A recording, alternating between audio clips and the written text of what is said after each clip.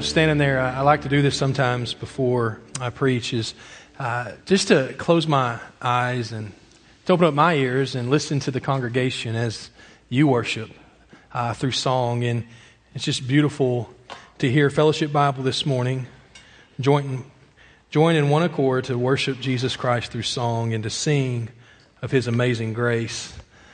I'd encourage you to don't do that all the time, but take a moment and do that at some point. And listen as others worship through song. It's just so powerful. Well, my name is George Olmstead. I serve as one of the pastors here at Fellowship Bible, and I get the privilege of sharing God's Word with you this morning. And so with that, by a show of hands, how many of you are married or have been married? Just raise your hand. A lot of us. All right, good. Put your hands down. Good. For those of you who raised your hand, I want to ask how many of you remember this process. And maybe they still do it today, maybe they don't, but 19 years ago when Sarah and I got married, it was, or close to 19 years ago, this is what we did. How many of you remember the process of the wedding registry? The wedding registry, anybody remember that? And maybe they still do it today, I'm sure they do, but they probably do it a lot different than I did 19 years ago. I remember this. Sarah and I went and we registered at Target. You have to register at Target no matter who you are. Right? I'm sorry, gentlemen, but that's just the thing. You have to do it. Then we registered at Dillard's, and then we registered at like Pier 1 Imports. I don't even think they're around anymore. All right. So, but I remember this. Sarah, she gave me one job. She said, listen, we're going to do this together, but you get one job and you have one job. And just let's make sure we understand that going in. It's like, all right, marriage starting off great. She handed me the scanner, the registry scanner, and it was a gun back then. And she said, listen, here's what's going to happen. I'm going to show you the things that we need.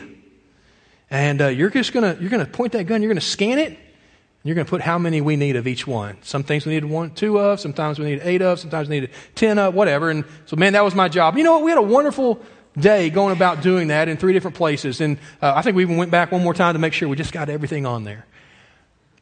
But after you do that, you kind of go on. The more important wedding plans seem to take over, and you get there and you wind up to the day of your ceremony, and it's a beautiful day. And for us, we were able to go straight from the ceremony to our honeymoon, and had a great time on our honeymoon. And then we came back, and her grandparents had been very gracious just to store all the gifts that we received, not just on our wedding day, but even up to that process. We didn't open up any until after our wedding, and so there was just this room full of gifts. We were very blessed by our friends, very blessed by our family. And so we began to open up these gifts, and man, oh, that's awesome. And then every so often, Sarah would go, I don't remember registering for that.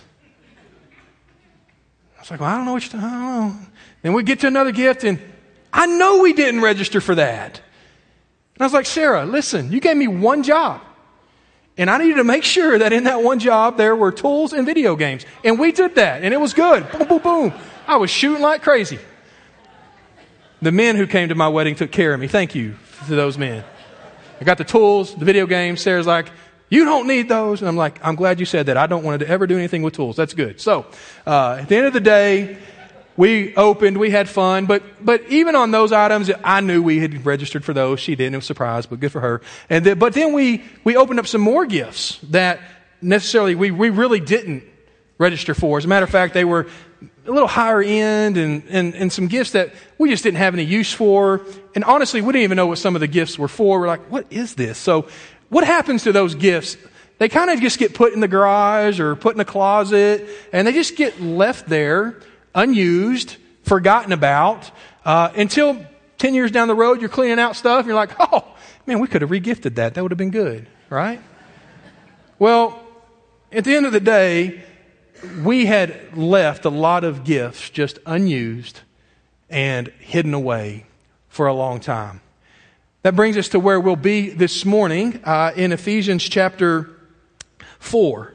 So if you want to turn your Bibles to Ephesians chapter 4, that's where we'll be. We're going to continue our sermon series entitled True Church. Now, last week we looked at verses 1 through 6, and Paul wrote about the importance of the unity among believers and throughout the church. Pastor Grant spoke to that last week. Now, here in verses 7 through 10, Paul is going to take a moment to do this. He's going to emphasize the importance of the gifts granted to believers and how they work to bring unity to the church as a whole. If you paid attention to the social media post this week for Fellowship, or there in your bulletin, there's a spot where we kind of highlight what we're going to talk about. It says this, and have you ever thought who spiritual gifts were intended for? Or who has the authority to grant them? Or even furthermore, what are their purpose? Maybe you're like me, and over time, or maybe at this point right now, you have entertained this question. How do I know if I have a spiritual gift? How am I even able to identify it? Well, answering these questions is going to be our purpose this morning. So follow along with me as we read Ephesians 4, verse 7 through 10. And it should be on the screen or there in your Bible. It says this, "But to each one of us, grace was given according to the measure of Christ's gift. Therefore, it says, when he ascended on high, he led captive the captives, and he gave gifts to the people." We pick up now this expression, he ascended. What does it mean except that he also had descended into the lower parts of the earth? He who descended is himself also he who ascended far above all the heavens, so that he might fill all things. You know, Paul is very intentional concerning unity in the church. We would agree that unity is vital to the church. And he wants the church to understand that the church at Ephesus to understand that the church consists of individual believers who have been given different, unique spiritual gifts by Jesus to be used for this purpose, to glorify Him, to serve Him, to glorify Him, to serve Him, to build His church, and to obtain unity in the faith. So here's what we're going to do this morning. As we walk through these 4 verses, we're going to answer 4 questions. Here they are. What are they? Where do they come from? How do we identify them? And how do we exercise them? So in reading verse 7, we are led to ask ourselves, what are spiritual gifts? As a matter of fact, in asking that question, it's our responsibility to discover that definition of what is a spiritual gift. So let us begin to define spiritual gifts. It says in verse 7, "But to each one of us." Now here, Paul is letting us know that every believer, to each one of us, every believer has received a spiritual gift. He is clear here that when he writes of us, that he's writing to believers, but he's also including himself. Each one of us, that phrase, it's personal. This is how God works. He desires that personal relationship with His very good creation. He is relational, and we know this, that is whom He is, and that He desires that relationship with each one of us. As a matter of fact, He's so relational that it tells us that He made us, He created us, He formed us in the womb. He knows each one of us inside and out. So when it comes to spiritual gifts, each one of us receives one. He personally gives it to you. He gives it to me. He gives one gift to use to worship Him, to serve Him, to serve the church, as well as minister to the community in which we live. But the verse continues, "But to each one of us, grace was given." We sang a lot of songs this morning about grace. And it's important that we understand grace is the gospel. And the gospel is the good news of God's grace to sinful mankind. Grace is a beautiful, undeserving gift from God. And Paul emphasizes this, and he says God is the one who gives it. It's within His nature. Listen, God can't help but to offer grace. He loves us that much. I don't know if you were raised in the church, or you were, as you were raised in the church, as you were younger, if you were around church that sang hymns, but one of my favorite hymns that talks about the gospel reads this: "Grace, grace, God's grace. Grace that will pardon and cleanse within. Grace, God's grace. Grace that is greater than all our sin. Man, spiritual gifts are given to those who have believed. You've repented of your sin. You've asked God to forgive your sin. You've placed your faith and trust in Jesus and through His victorious work on the cross and in the grave. But to each of us, grace was given. If you have believed, you have been granted God's grace. And in thinking of God's grace, here's what happens. Many times we simply focus on the saving grace, the justifying grace. And we often kind of put God's sanctifying grace or His enabling grace kind of over to the side. God, thank you so much for justifying me, making me right before you. God, thank you for calling me unto salvation. Thank you for saving me. Whew. But God's salvation is that process. He saved us. He's justified us. Yes, you're saved, but He is sanctifying us, and He wants to enable us to carry out the salvation in which we were called to. As a matter of fact, spiritual gifts are for the believer, and they're to be used through God's power and gifting so that He might be glorified. And spiritual gifts, listen, just like those gifts that I kind of put in the closet, kind of put in the garage, spiritual gifts are not to be left alone, hidden, while never being used. Quite the contrary, they are graciously given, and there is expectation for them to be used. Every believer receives that spiritual gift at that moment that God saves us. And Paul continues to define spiritual gifts when he writes this, but to each of us, grace is given according to the measure of Christ's gift. So we see this, the enabling grace that believers experience allows us the use of spiritual gifts that we have received so that we might glorify God. The spiritual gift is given by Christ. It's unique to each believer. And it's important to understand that it's free. So when salvation takes place, this is so exciting. When salvation takes place, here's what the Lord does. He desires to empower and equip the believer to carry out the calling. And He does it in a measured way. The Lord is sovereign. That's another thing we see here in this passage. He's sovereign. He knows exactly what gifting you and I need to carry out our purpose in the church. And He measures that in a way where He says, listen, I'm going to give you exactly the extent of the gift that you need. I'm going to put capabilities, I'm going to put parameters, I'm going to give you purpose of this unique gift. And I want you to use it. So we need to understand that the spiritual gift God gives the believer is perfect, it's purposeful, and it points to His sovereign will and plan for us. I'm so glad that we worship and that we are saved by a God who has a perfect plan and a perfect will for each one of us. You know what? I love His Scripture because His Scripture helps us learn, helps us be equipped, helps empower us to understand what spiritual gifts are even available.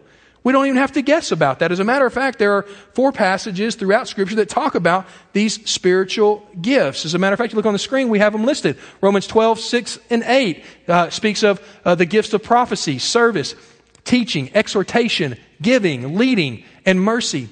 1 Corinthians 12, 4 through 11 speaks of word of wisdom, word of knowledge, faith, healing, miracles, prophecy, distinguishing of spirits, speaking in tongues, interpreting of tongues. And then God gives us Ephesians 4, 11 right after. We'll be talking about this next week. Apostles, prophets, evangelists, pastor and teachers.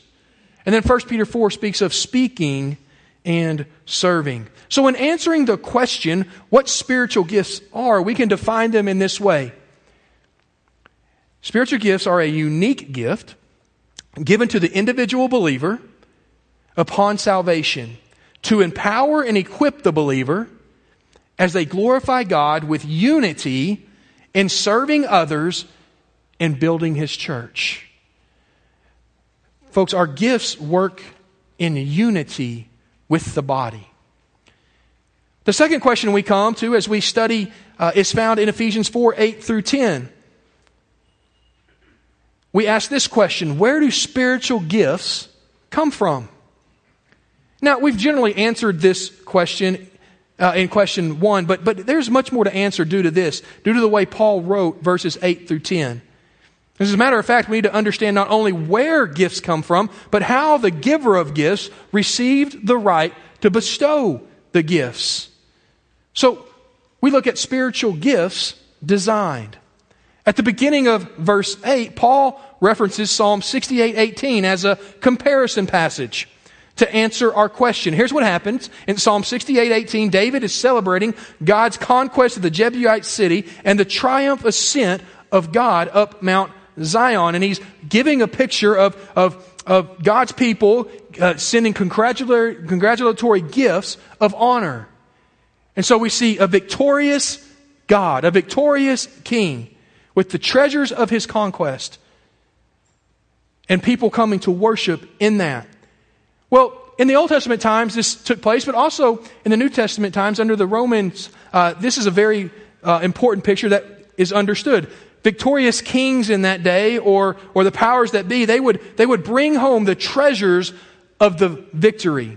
And they would parade the enemy prisoners before the people. But it's super important to understand, not only did they bring the treasures and the spoils of war, and that they brought the prisoners of war, but here's what happened. They had also recaptured their own people, the ones who had been prisoners or had been captives of the enemy. And the king would display the returning people that he had recaptured. And it was a moment of victory. It was a moment of triumph. I've recaptured my people. You know, when we read Psalm 68:18, there's one little difference in it than what Paul writes in Ephesians 4. Paul writes, when he ascended on high, he led captive the captives, and he gave gifts to his people. Whereas in 68:18, it says he received gifts. There's a difference of receiving and giving, correct? And so here's what we follow along. Paul provides this same imagery for the Christ, the victor. When he ascended on high, here's what takes place. Jesus had returned to the glory of heaven with the trophies of his great victory. Jesus, through the crucifixion and resurrection, what had happened? When Jesus was crucified, he was buried, and he rose again. What took place? This is the most awesome thing in history. He conquered sin, he conquered death, and he conquered the grave, leading to the freedom of his people. Acts 1 tells us this, of the ascension. Do you remember the picture that's painted? And it's not only a picture, but it's a real event taking place where Christ is standing with the disciples and he begins to ascend into heaven.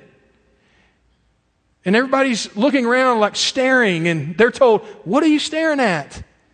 Go and do what you've been called to do. Christ is ascending to his rightful place. He's come. He's conquered. He's accomplished the vision and the mission. And now he is ascending back to the right hand of the Father. When he ascended on high, he led captive the captives. Now, let's review a little bit. In Ephesians chapter 2, in verse 6, Paul tells us that Jesus seated believers with him spiritually in the heavens. We have a whole sermon on that passage. You can go back and reference. But we're saved and we're seated with Christ in the heavens. Now, we have to wait until we experience that through death or through when he calls us home. But in Ephesians 2, verse 12, we're also reminded this, that we were once enemies of God.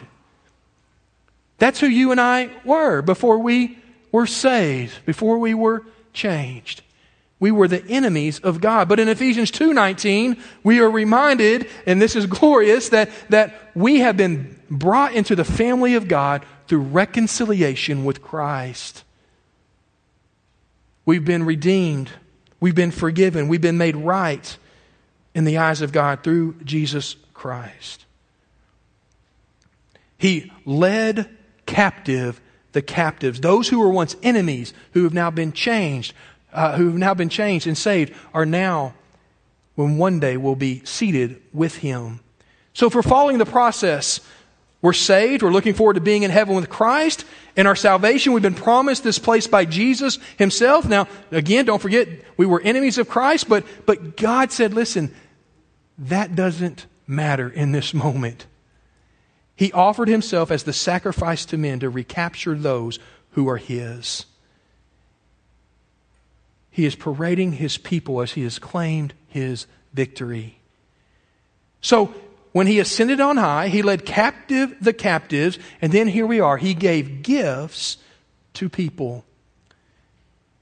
And again, it's a comparison passage, so it's not exactly the same. There's the receiving of the gift, and Paul writes of the giving of the gifts. This is so exciting, and here's why. Jesus is sitting at the right hand of the Father, and he's bestowing gifts upon those who believe. And here's why. So they are prepared and equipped to live out their calling. Folks, that's for you and me this morning.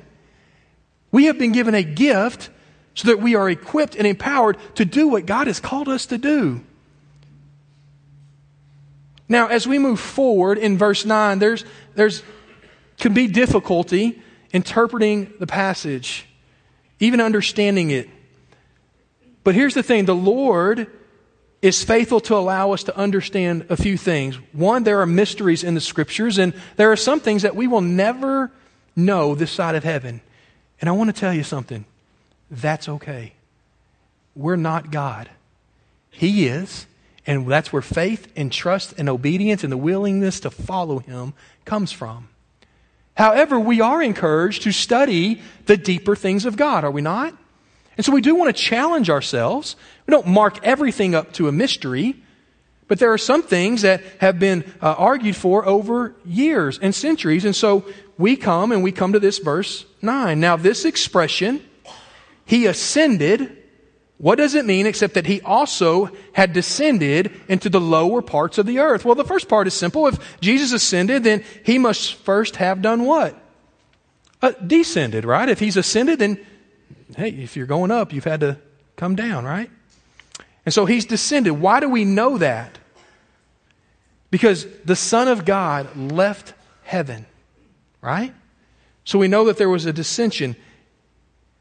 And that's what we want to talk about here for just a moment. Our question is not only where do spiritual gifts come from, but how was the right granted to the giver of gifts? So verse 9, as we study it, the meaning that we land on here in fellowship is this, that as He also descended to the lower parts of the earth, our belief here is that this is pointing to the incarnation of the Son of God. The Son of God descended from heaven to be born of a virgin, to put on the flesh of man, taking on human nature. And so we see the descending take place. The Son of God left perfection. The Son of God left a place where there is no sin. The Son of God descended to the lower parts of the earth. And He did that for one reason, so that we could be reconciled to the Father. So we understand this as the incarnation took place, that Jesus lived as God-man, fully God and fully man, with the purpose to do what? To become the ultimate sacrifice for the sin of man. And fulfilling this mission by dying on the cross, being buried in the tomb, into the grave, raising on the third day victorious over sin, death, and that grave, setting the captives free. And then 40 days later, once He has descended and all this has taken place, 40 days after the resurrection, what takes place? Christ ascends back to His rightful place. And I want to answer it this way as well. Jesus descended as far as He needed to accomplish the victory for the right to grant gifts. This is the God we serve. This is the God whom loves us first. He was willing to go as far as He needed to go so that we could be reconciled, that we could be changed, and that we could be equipped and empowered with the gifts to do His work here on this earth. Paul continues in verse 10.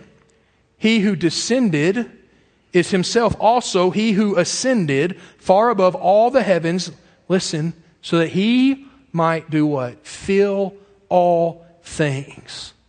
Christ has a perfect plan, a perfect will for us. God is sovereign over all.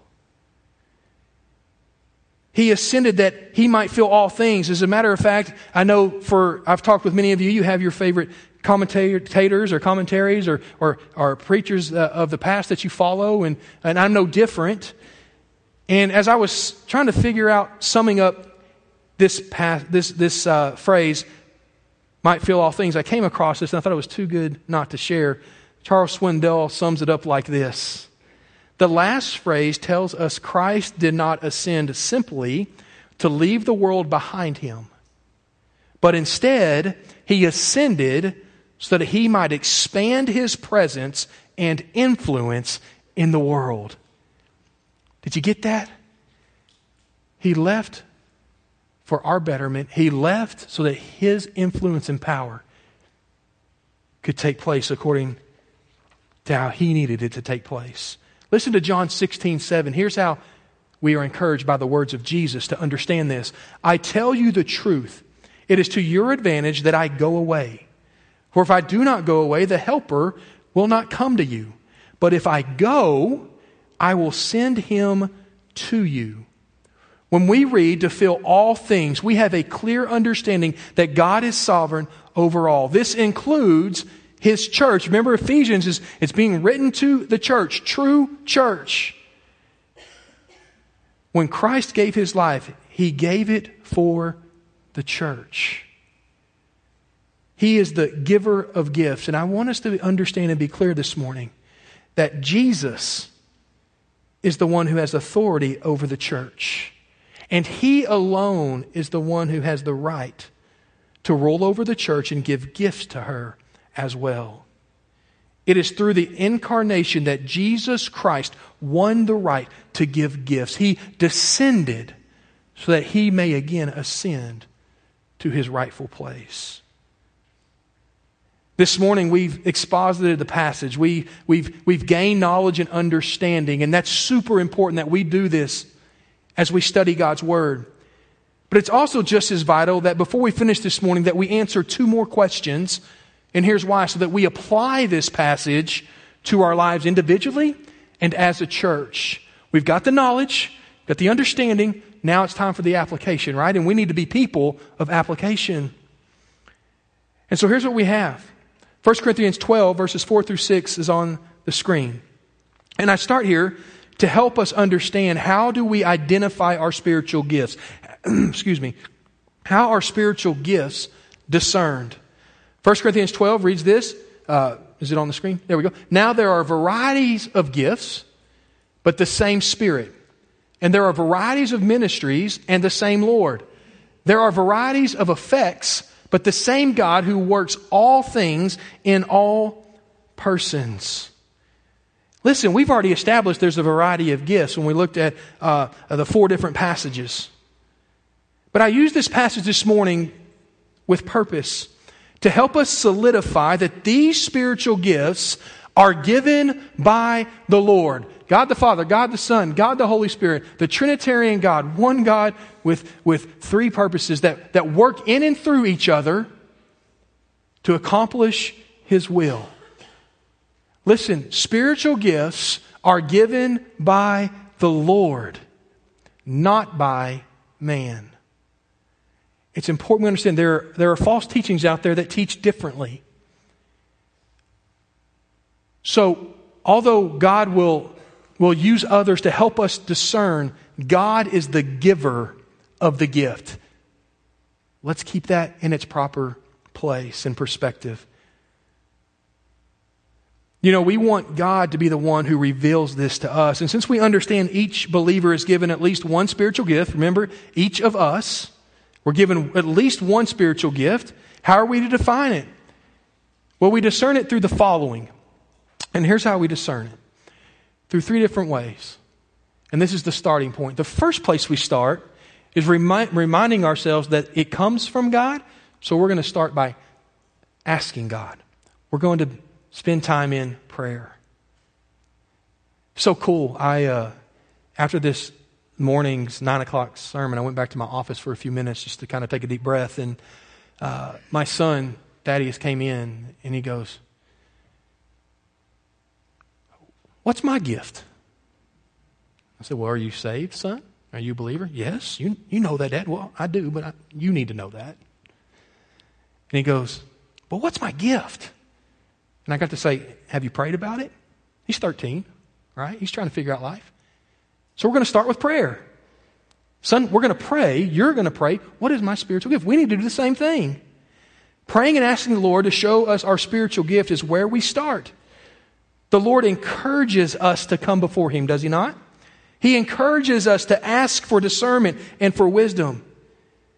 And asking to know our spiritual gift is no different. So we start with prayer, going to the one who knows the gift and who has given the gift. Then second, we are to seek advice from spiritual people that we trust.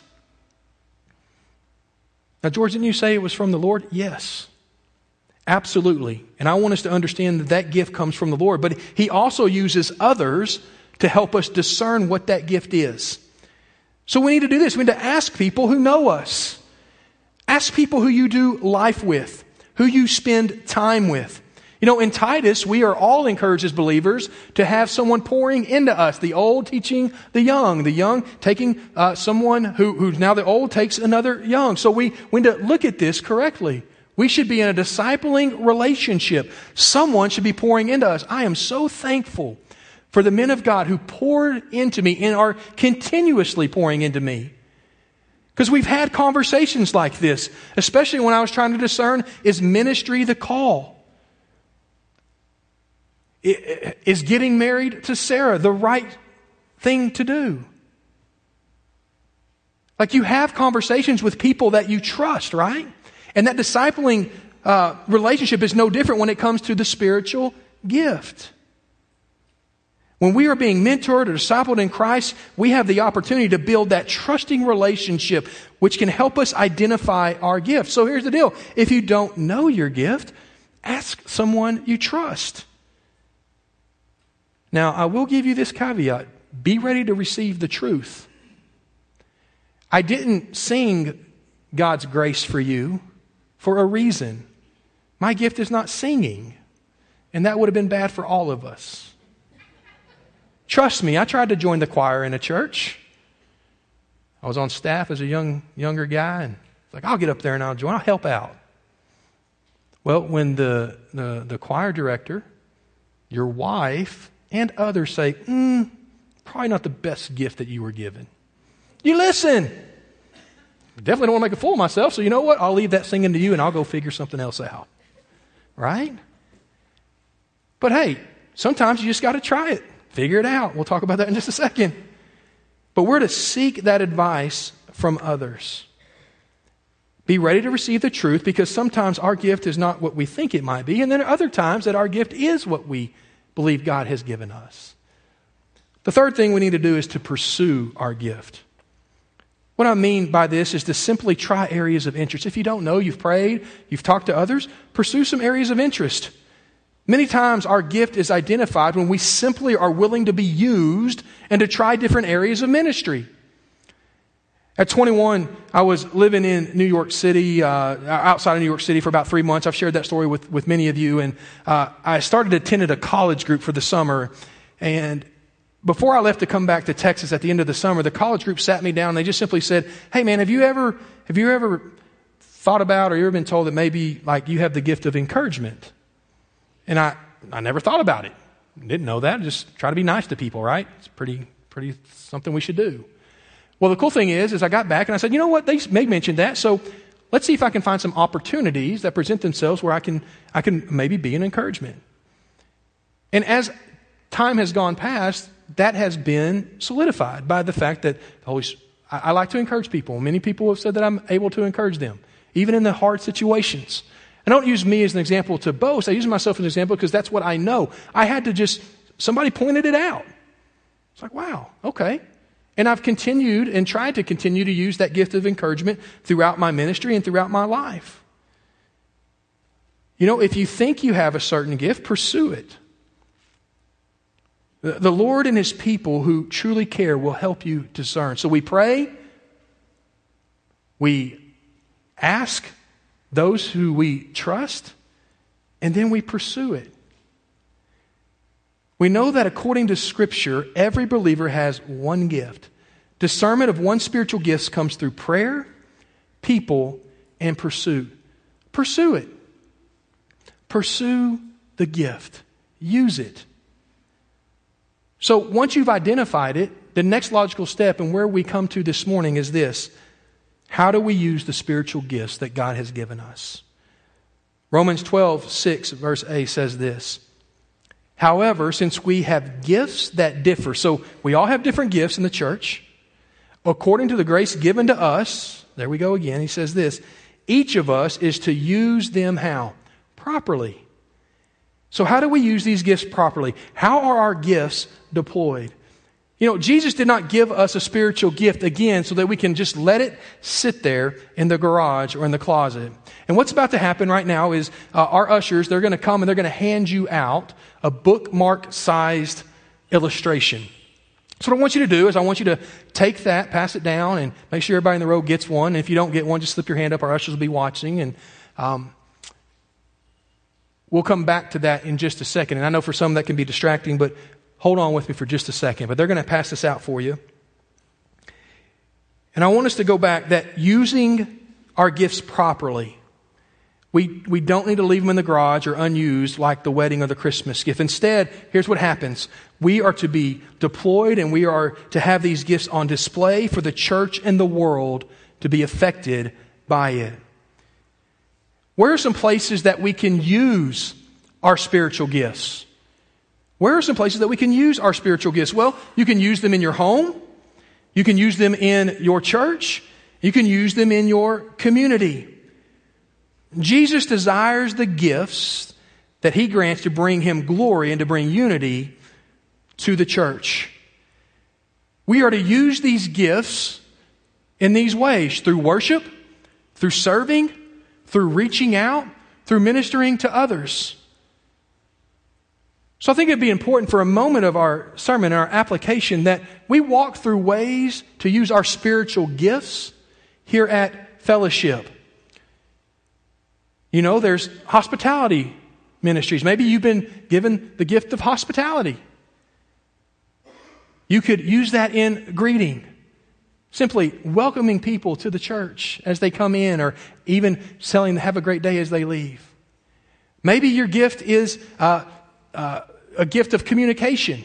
And you could do that through ushering, where you're handing out things, you're helping people sit, you're making sure everybody, you're hosting them throughout the service, making sure they are where they need to be. Maybe it's at the welcome desk, where you're able to receive information from folks and provide information for them. Maybe it's this. Maybe it's through the cafe.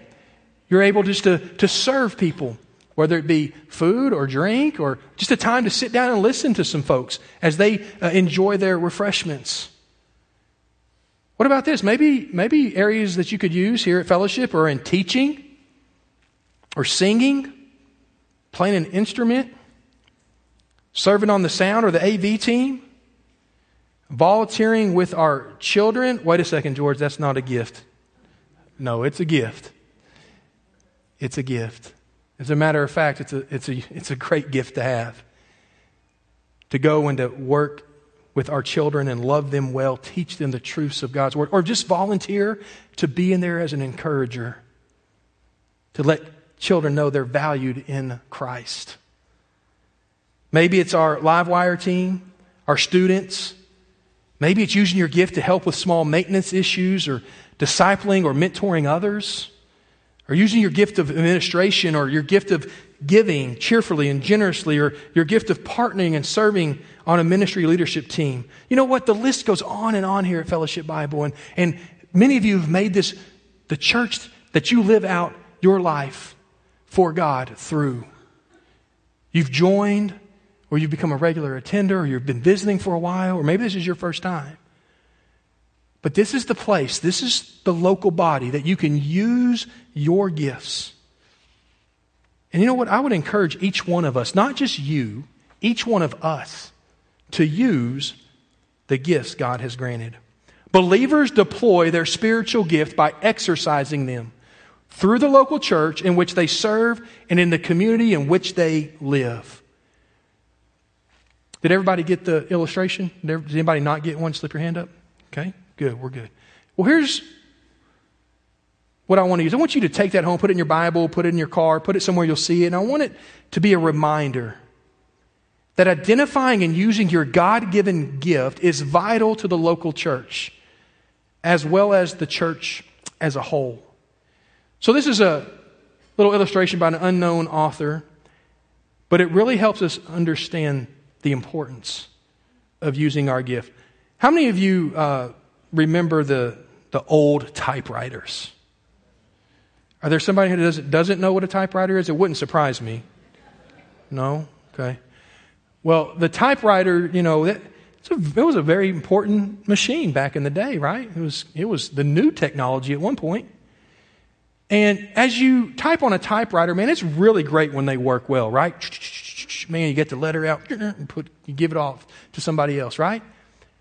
But man, when that typewriter, when something didn't work well, maybe it's just that one and it wouldn't go all the way up and put the letter there, or it would hit but it wouldn't print. Like, oh my goodness, this is frustrating. I can't send this work out this way. Well, listen to what this author writes. And I'm sure you're holding it in your hand. You're like, this is frustrating. I can't read it. It's missing a letter. Well, here's what it says. Even though my typewriter is an old model, it works quite well except for one of the keys. I have many times wished that it worked perfectly. It is true that there are 41 keys that function well enough, but just one key not working makes the difference. Sometimes it seems to me that our church is something like my typewriter. Not all the key people are working properly. As one of them, you may say to yourself, well, I am only one person. I don't make or break the church. But it does make a big difference, because a church, to be effective, needs the active participation of every person. So the next time your efforts are not needed very much, remember my typewriter and say to yourself, I am a key person in the congregation and I am needed very much. This is what happens to the whole church, and multiply this by many times. The whole thing just does not make sense. When you look at that piece of paper as you're reading it, it doesn't make sense because it's missing the letter E. E is an important letter, isn't it? Beloved, don't be like a broken key on a typewriter. You must utilize your spiritual gift. The local body of Christ where you worship needs you and cannot be the same without you. Now listen, I know how the Holy Spirit works because I know how He works on my heart and how He's worked on the hearts of believers forever. And there are times we receive a sermon, receive a scripture, and we're reading it and we go, man, that's talking right to me. And maybe there's some excitement, maybe there's some conviction. That's okay. That's a good thing. But I want to tell you, at Fellowship Bible, we want to be a church where every person is utilizing their gift to the fullest. And we want you to know that we value who God sends to us as we are a vibrant body for Christ. And can I encourage you, we have many, many, many folks who are using their gifts and talents, and we are so thankful. But we just don't want the few, and even few of the many, to use. We want to see God's church being the most powerful force that we can be in a community that needs Jesus. So how are we using our gifts? Spiritual gifts are a unique gift given to the individual believer upon salvation to empower and equip the believer as they glorify God with unity in serving others and building His church. The question is this: how will you use yours? Let's pray.